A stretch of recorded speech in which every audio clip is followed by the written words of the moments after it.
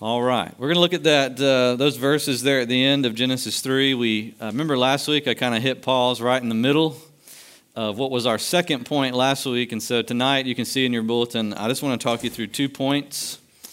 Maybe I should do a brief recap, and especially in case you weren't here last week, but if you were here, I know you probably still need a recap. I know I did, when I sat down, I needed to recap what was said and all that. Last week we saw how God deals with sin, okay, which was very different than how people dealt with it. How did people deal with it? They ran and hid and tried to cover it. They made little fig leaves to cover themselves, and they went and hid from God and hid from each other because they felt a lot of shame. God didn't do that. God came after the man and woman and began to ask them good questions that drew out their true inmost thoughts. And then God delivers a series of punishments or judgments. First to the snake, because he was the last one that was blamed. Remember the blame game that we talked about? The man blamed the woman blamed the snake. And so God went to the snake first, cursed the snake, and then went to the woman, and then went to the man. That's where we kind of ended off last week. Here's where we're going to pick up this week. Moses is painting a picture of how dark life is going to be now that the fall has happened, but he does it in such a way as to set up the brightness of the hope of God's mercy, which is really good. That's one of the things I like most, for example, about superhero movies. Every time in a superhero movie, things get as bad as you can imagine, especially in my favorite superhero movie, Batman. There is no place worse than Gotham City. It's dark, it's grimy, it's absolutely crime-ridden, and nobody can get a handle on it. And you think, who in the world could ever save this place? And da-da-da-da-da-da, here he comes, right? That's my favorite thing. Everything seems impossible until all of a sudden the hero comes riding in. Moses is doing something like that here, and God is doing something like that. He's painting a pretty bleak portrait. Hey, you're going to suffer pain. You're going to suffer death and frustration. There's going to be conflict ceaselessly between Satan and humans, even between men and women. There's just going to be constant conflict in this world. But all throughout the judgment, God weaves in little glimmers of hope. And also, along with it, gives a huge glimmer of hope, which we'll talk about tonight as well. Okay, there's little glimmers, and then there's at times this huge outbreaking of light here at the end of this chapter. Okay, y'all ready to talk about it? First of all, let's look at the glimmers of hope. Start there in verse 14. When God curses the snake, is there anything positive for the snake in the curse? Y'all take a look at it. Is there anything? Does God say, snake, you are cursed, but I'm still going to help you? Still alive. Well, he is still alive, yeah, so maybe that's positive. Snake's still alive. But besides that, is there anything? I mean, it is not good. I mean, the snake is cut off, clearly, right? In fact, the only thing God does say positive is, I will fight you, snake. And I will make you have to fight the human beings as well. I'm going to put enmity there, verse 15. I'm going to make a war between you and your offspring and the woman and her offspring. And then what's going to happen in the end? He will bruise your head. You will bruise his heel. Now think about that. Would you rather be bruised in the head or the heel?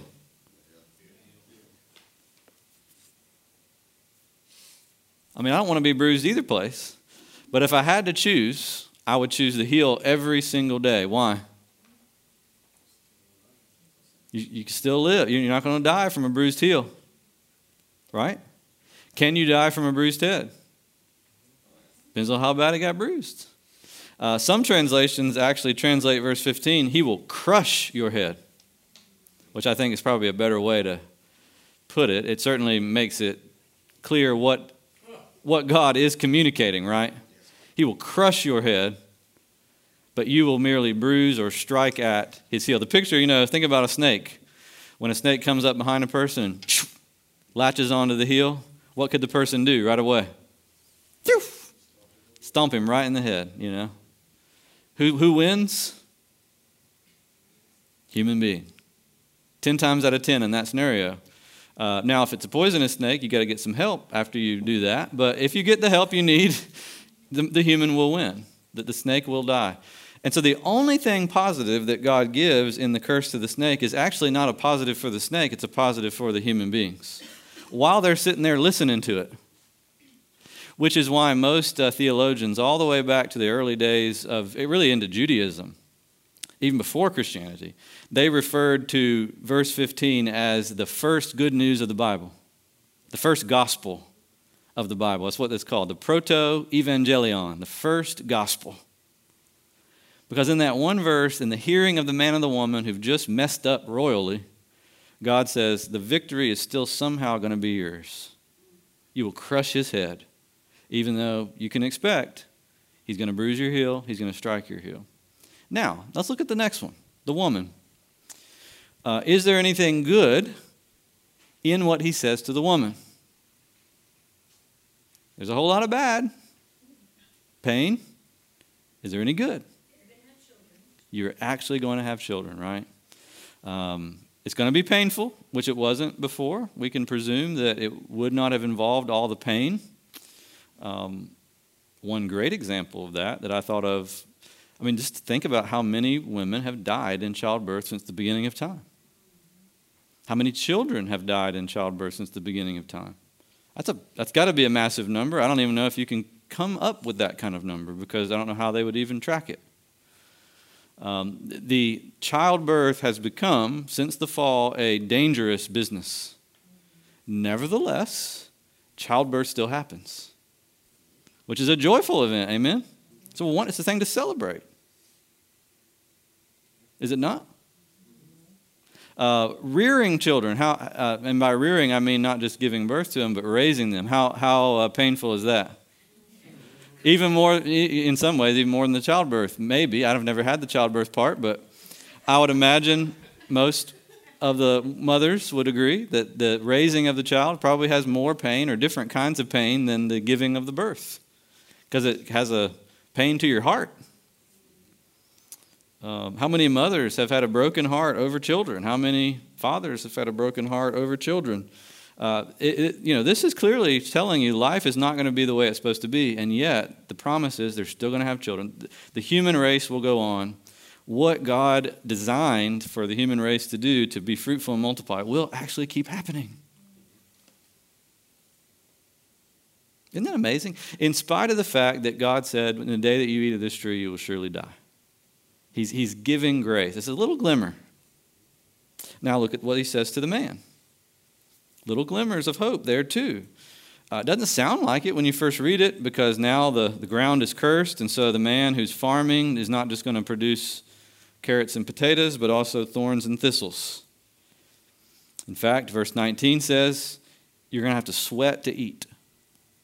You will sweat to eat. And when you're done sweating, you're going to become the ground that you've been sweating about your whole life. Seems really bleak. But what are the glimmers of hope in what he says to the man?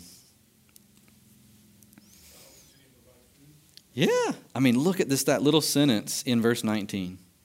That little phrase. Not the first one, but the second one. What's the second phrase in verse 19? You shall eat bread. You're going to have a devil of a hard time doing it, but you shall eat bread.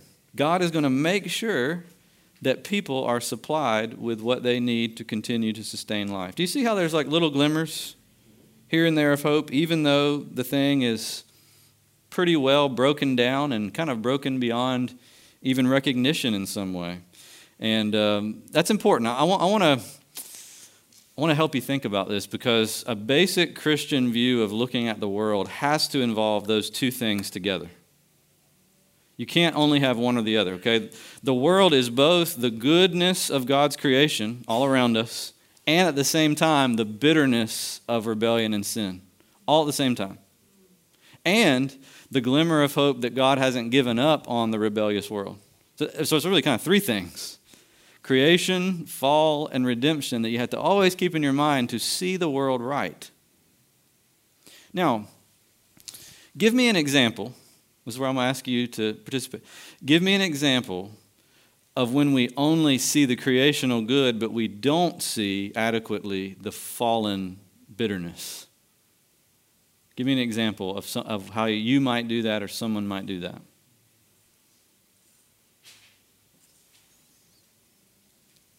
If I have to rephrase my question, I will. But Clint? Yeah, that's right. That's a great example. Yeah, everybody's basically good. Everything works out in the end, right? Those kind of, I call them platitudes. They're just sort of, people say them with a shrugged shoulder as if, of course, it's true. Kind of looking only at the good side, but not ever being realistic about the more realistic, more tough, difficult, bitter side, right? Pollyanna. Is that bad? Is it bad to have a Pollyanna view of the world? A naive sort of, everything's okay, everybody's good. Until you encounter reality. Yeah. It comes with consequences, doesn't it? Give me an example of a consequence that might happen if you have a... Exactly. You get taken advantage of. More than maybe anything, you're going to be disappointed. Eventually, you are setting yourself up to be bitterly disappointed with life. And if you've gone a long time with that view, it's going to be even more disappointing. The longer you've gone with it, the more disappointed you're going to be, right?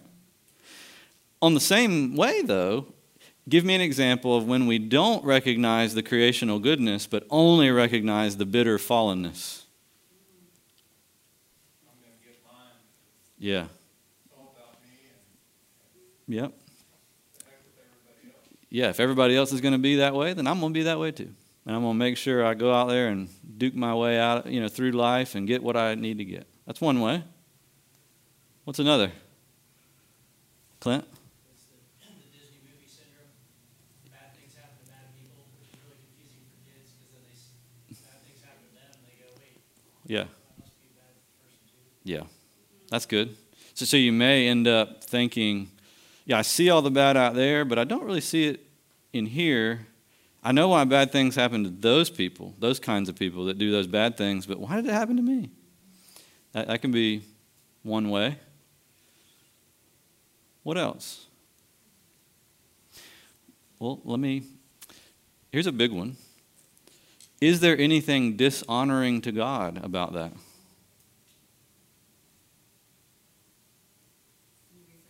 Yeah. Is it dishonoring to God to only see the negative, sinful, fallen, bitter part of life and not the creational goodness? Yeah. No hope. Yeah, or it becomes you become very cynical about life and just sort of hard-hearted and can't see any good in the world. And granted, sometimes when you look at the world, at times it's hard to find, but it's there. And it is actually dishonoring to God not to see it. Because these verses are true.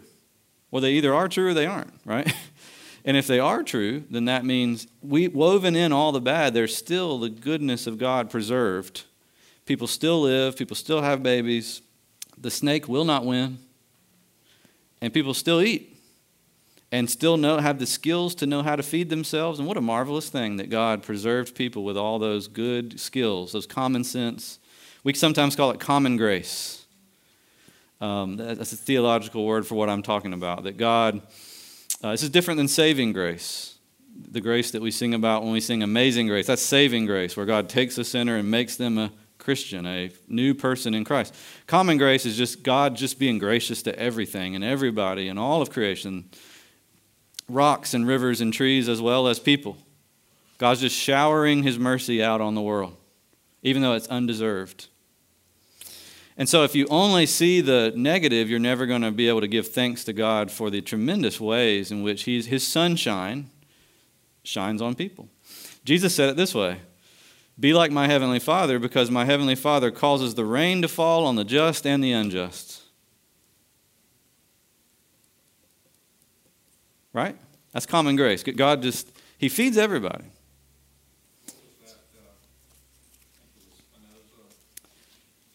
Where God did the creation and there was the fall and all that, but He's not active. Yes. Yeah. Like That's right, yeah. we're here and powerless on Mm-hmm.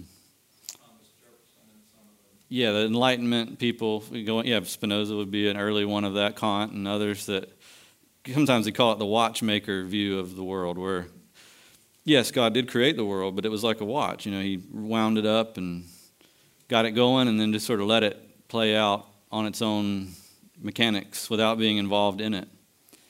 And, maybe not as many people today as, like in the 1700s, that was all the rage. About half the founding fathers had that point of view. The other half had a more truly Christian point of view. Not many people have that view, maybe explicitly today, but a lot of people assume that to be the case, that the world's just sort of running outside of God's care. It's just kind of clicking like a watch or a clock. And if you're not attentive to the goodness and mixed in, and the grace of God mixed in with all the bad, then you might tend to see it that way. Let me give you, those are great examples that y'all gave. But let me give you one major thing that this point of view can give you in your life personally, okay? So real practical application. Understanding these verses and really applying them to your life could help you have better discernment. Better discernment. You know what I mean by discernment? Being able to tell what is good and what is bad, what is good for you, what is bad for you. And is that always easy, by the way? Discernment. Not really. Some people maybe are better at it than others by nature, but it's not very easy for any of us. And all of us, our discerning box is broken in some ways, right? There are things that aren't good that we see as good. There are things that are bad, that are good that we see as bad. So the discernment box is not working.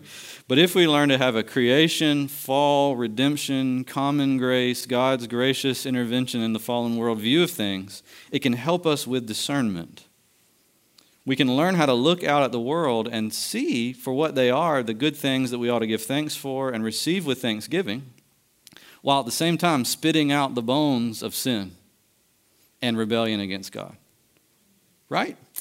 Somebody got an example of what I'm talking about? Discerning between goodness and not so goodness. Accepting the gift, spitting out the bones.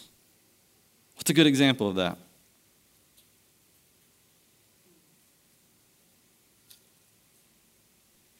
It's all right if you don't have one, because I can give you one. I sometimes think of the culture we live in and lies and distortion from whatever source. And Yeah. you see it, and it makes me thankful. There's a contrast here. My Lord never lied. Mm-hmm. All truth. There's no Yeah. shadow of darkness there. Yeah. Yeah, that's exactly right. And because he is truth, like you said, Alex, with his guidance, thinking the way he teaches us to think here, can help me look at and listen to the different voices in the world and discern better which ones are in accord with him and which ones aren't, which is critical, right? Because not everything in the world is bad, right? Y'all agree with that? Because God made the world, As a Christian, you have to learn to sing both, this is my Father's world and this world is not my home at the same time. Which is a funny thing to have to do, but that's part of being a Christian. This is my Father's world. He shines in all that's fair. He speaks to me everywhere. But yet, this world is not my home. I'm headed to my home, and I know this ain't it. Right?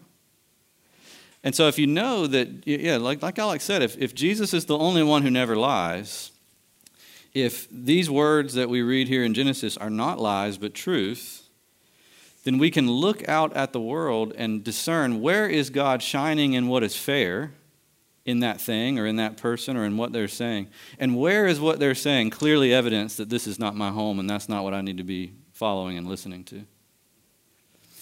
to. Sometimes Christians fall off one side or the other in that practice. On the one hand, sometimes we just accept everything because, God is the creator of the world, and so everything in the world must be good. And we fall off into the boat of just basically following what everybody else is saying and doing. and not being different, or not even trying to be different. But other times we fall off the other side. Well, if a little bit of it is bad, then all of it's bad. And so we build Christian fortress, around the church and make the walls as high as we can make them and try to keep our kids and everybody from every worldly influence, so to speak, that we can. Both of those are a mistake. Right? And both of those have consequences that probably are not Christian or healthy. The way Jesus calls us to live in this world is far harder than either of those things. It's relatively easy just to do what everybody's doing, what's fashionable, what's cool, because it's cool. It's far easier also to build the fortress and just say, whatever they're saying to do, I'm doing the opposite. It's harder to live in the world but not be of the world,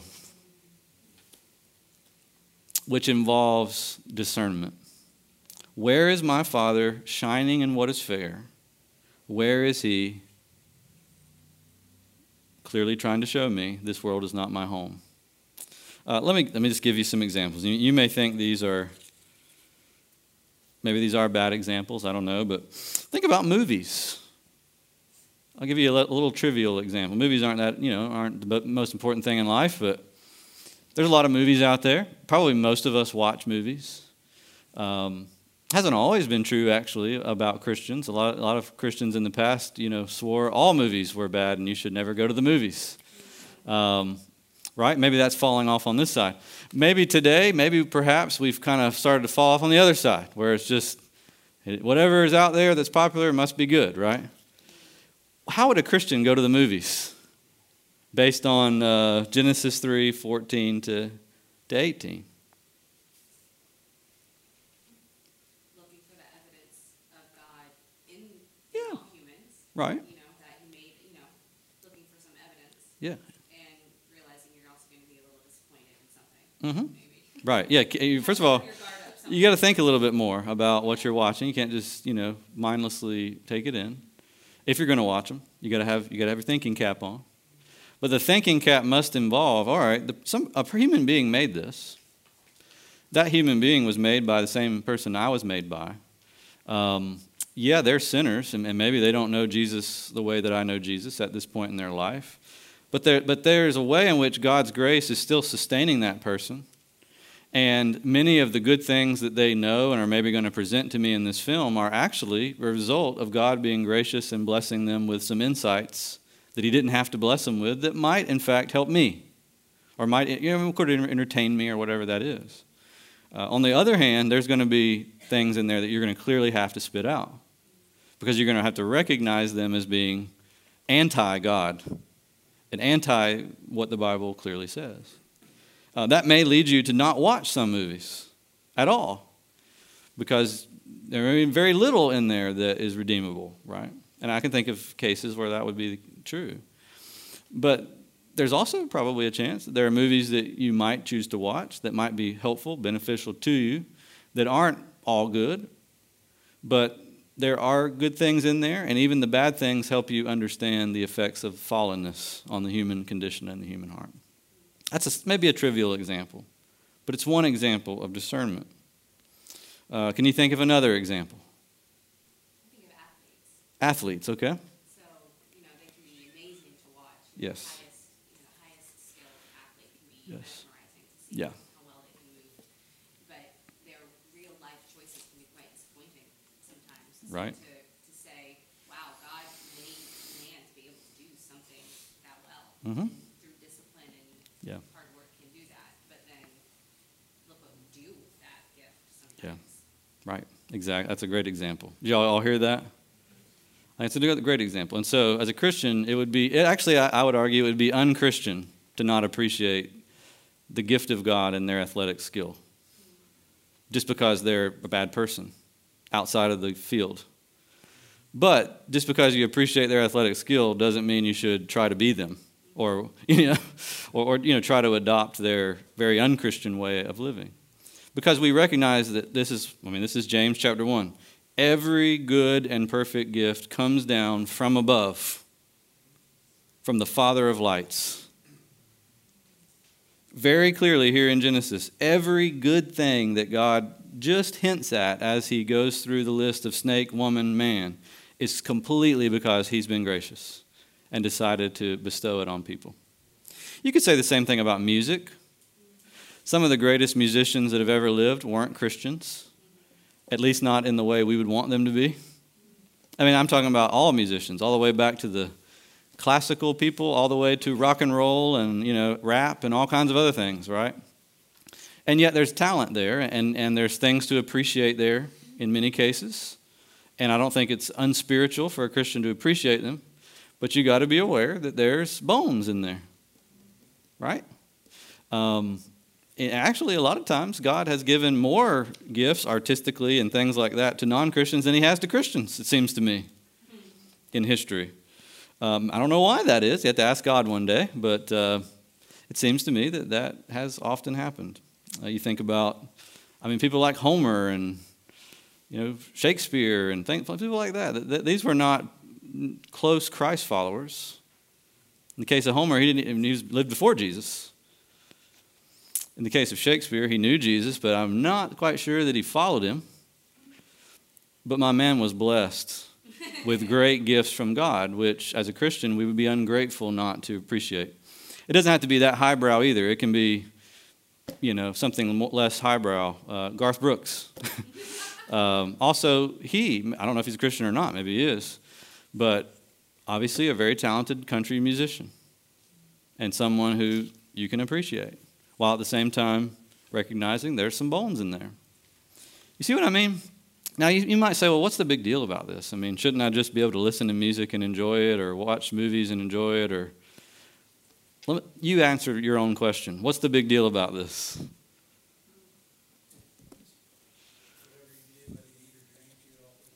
That's right. Whatever you do, do it to God's glory. Yep. And this is what I think is the way to do it to God's glory. It's to give thanks for what you give thanks for, shun what you should shun, and move to the next day. It's a big deal, I think. It's a big skill. It's something that you're not often taught in church, I don't think.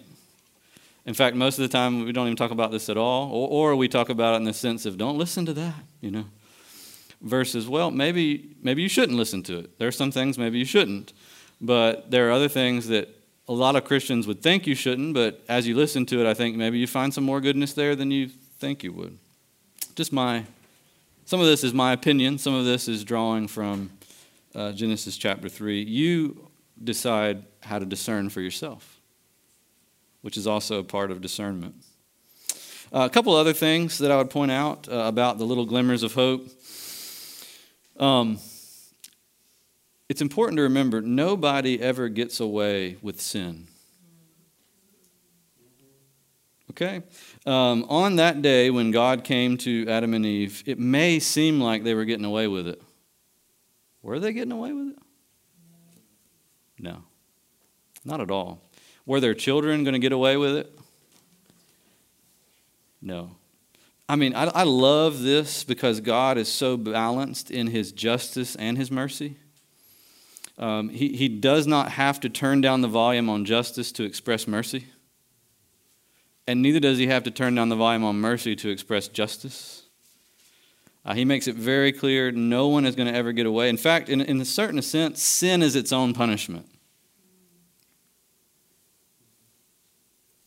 Sin is its own punishment. To sin is itself punishment. You might not know it is, but one day we'll all find it out, if we don't know it already. That we have punished ourselves, in a sense, by continuing to stay in sin. And God is going to show that to Adam and Eve through a long life of struggle and suffering. He's going to teach them, and he teaches us the same way, through a long life of struggle and suffering, that sin has consequences. Here's another one. You can't always gather the ought from the is. You can't always gather the ought from the is. Just because something is a certain way doesn't mean it ought to be that way. Right? God says a few things in here that ought not to be, but yet they are. Pain in childbirth. The woman's desire will be contrary to her husband, but the husband will rule over her. The man will eat in the sweat of his face and die and become dust himself. Those things ought not to be, but they are. And so when we look at the world around us, part of discernment is learning how to see just because something is doesn't mean you should draw the conclusion from that it's okay or it's right. Here's some phrases that I hear a lot. Death is just a part of life.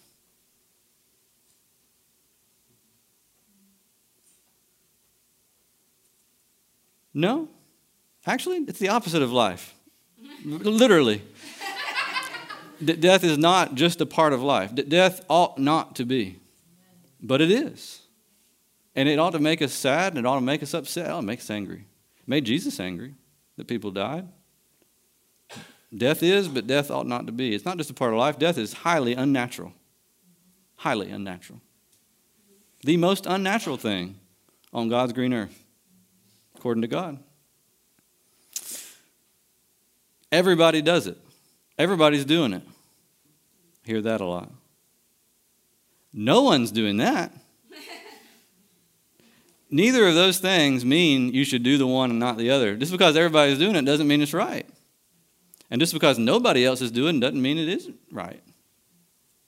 What is never a good guide to what ought to be, which is why we need this and the Holy Spirit to illuminate it to us.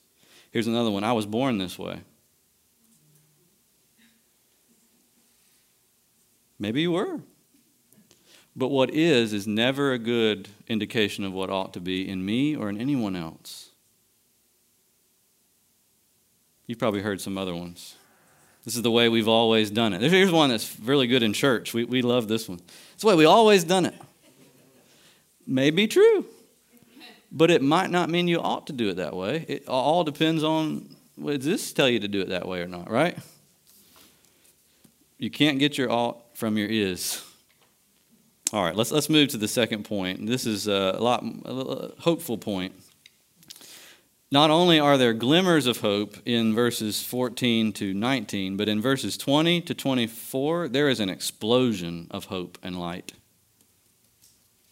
An explosion of grace. Look at verse 20, and you tell me, does verse 20 seem to follow from what God has just done? Doesn't it seem kind of weird? God has just shaken them down, you know. It seems like he just shook them down.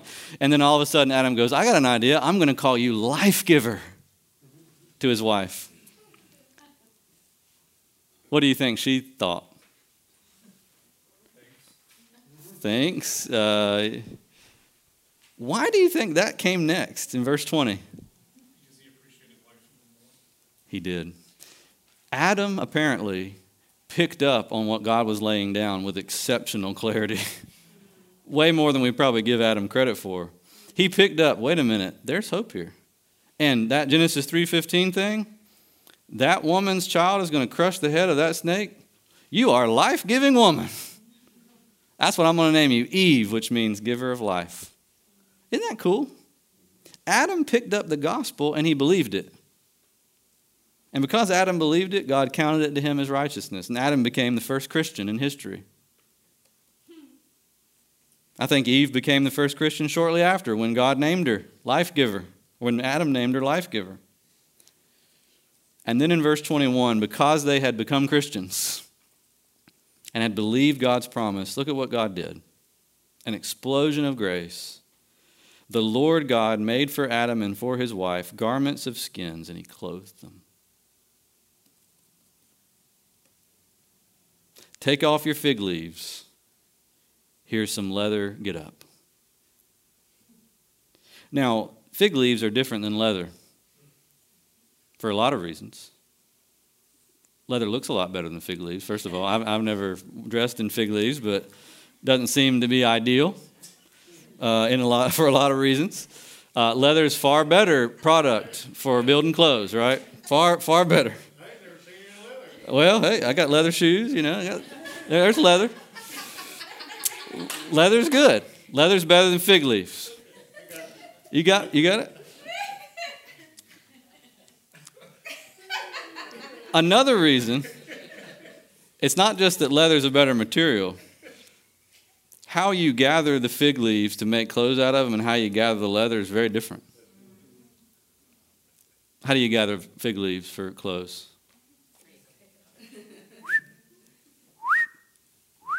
You know, that's about it. Very simple, easy process, painless. Nobody had to die, except the fig leaf. Maybe. If you gather leather for clothes, something's got to die. What died and who killed it? Verse 21. Who killed it? God. An innocent animal who had done nothing to disturb God's creation was killed by God himself to clothe the man and the woman who had shamefully wrecked God's creation. An explosion of grace.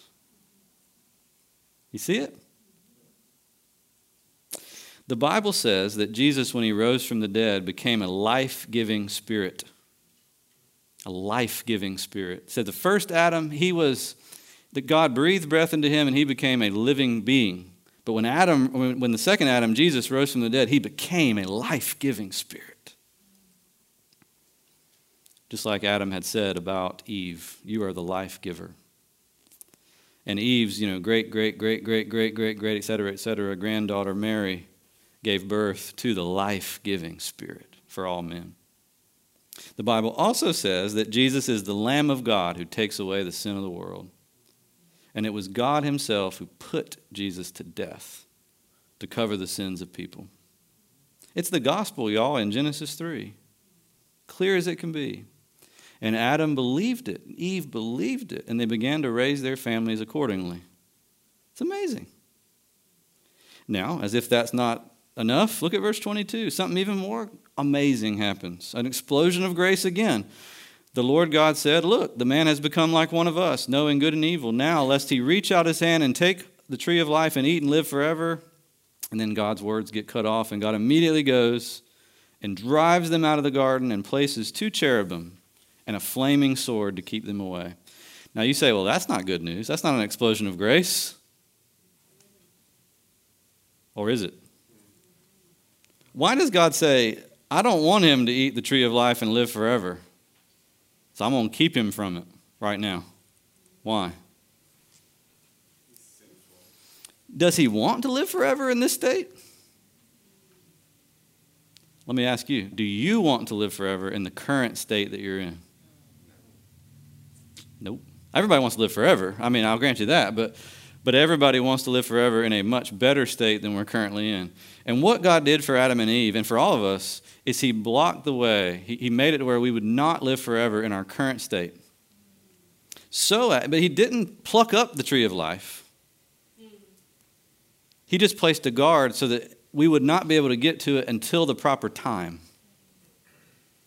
And as the Bible goes on, the temple is built to be like the Garden of Eden. And right in front of God's holy place, there's a curtain with 2 cherubim on the outside of it, just like in the Garden of Eden. And there they stand, blocking the way where nobody except the high priest with the blood of the animal can come into the tree of life. Until Jesus died on the cross, and that very curtain, the 2 cherubim, was split in 2 from top to bottom, like we talked about this morning. And now, Jesus has become to us the bread of life. He is the tree of life from which we eat.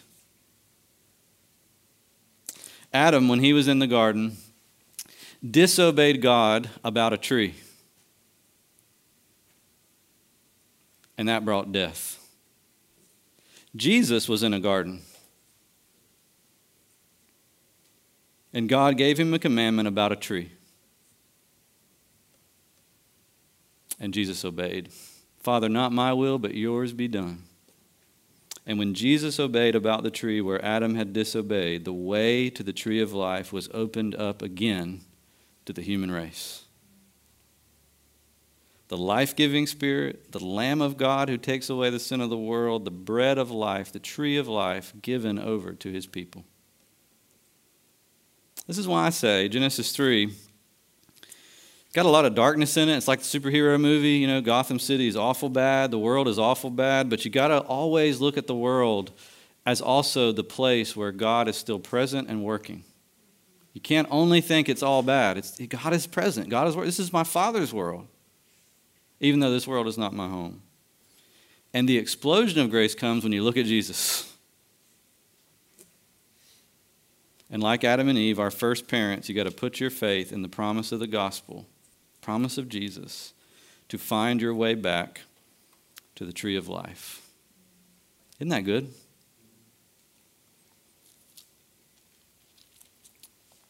Well, I think it is. Y'all think it is? Y'all still with me? That was a lot tonight. But all very, very important, I think, for us to think through. Let's pray together.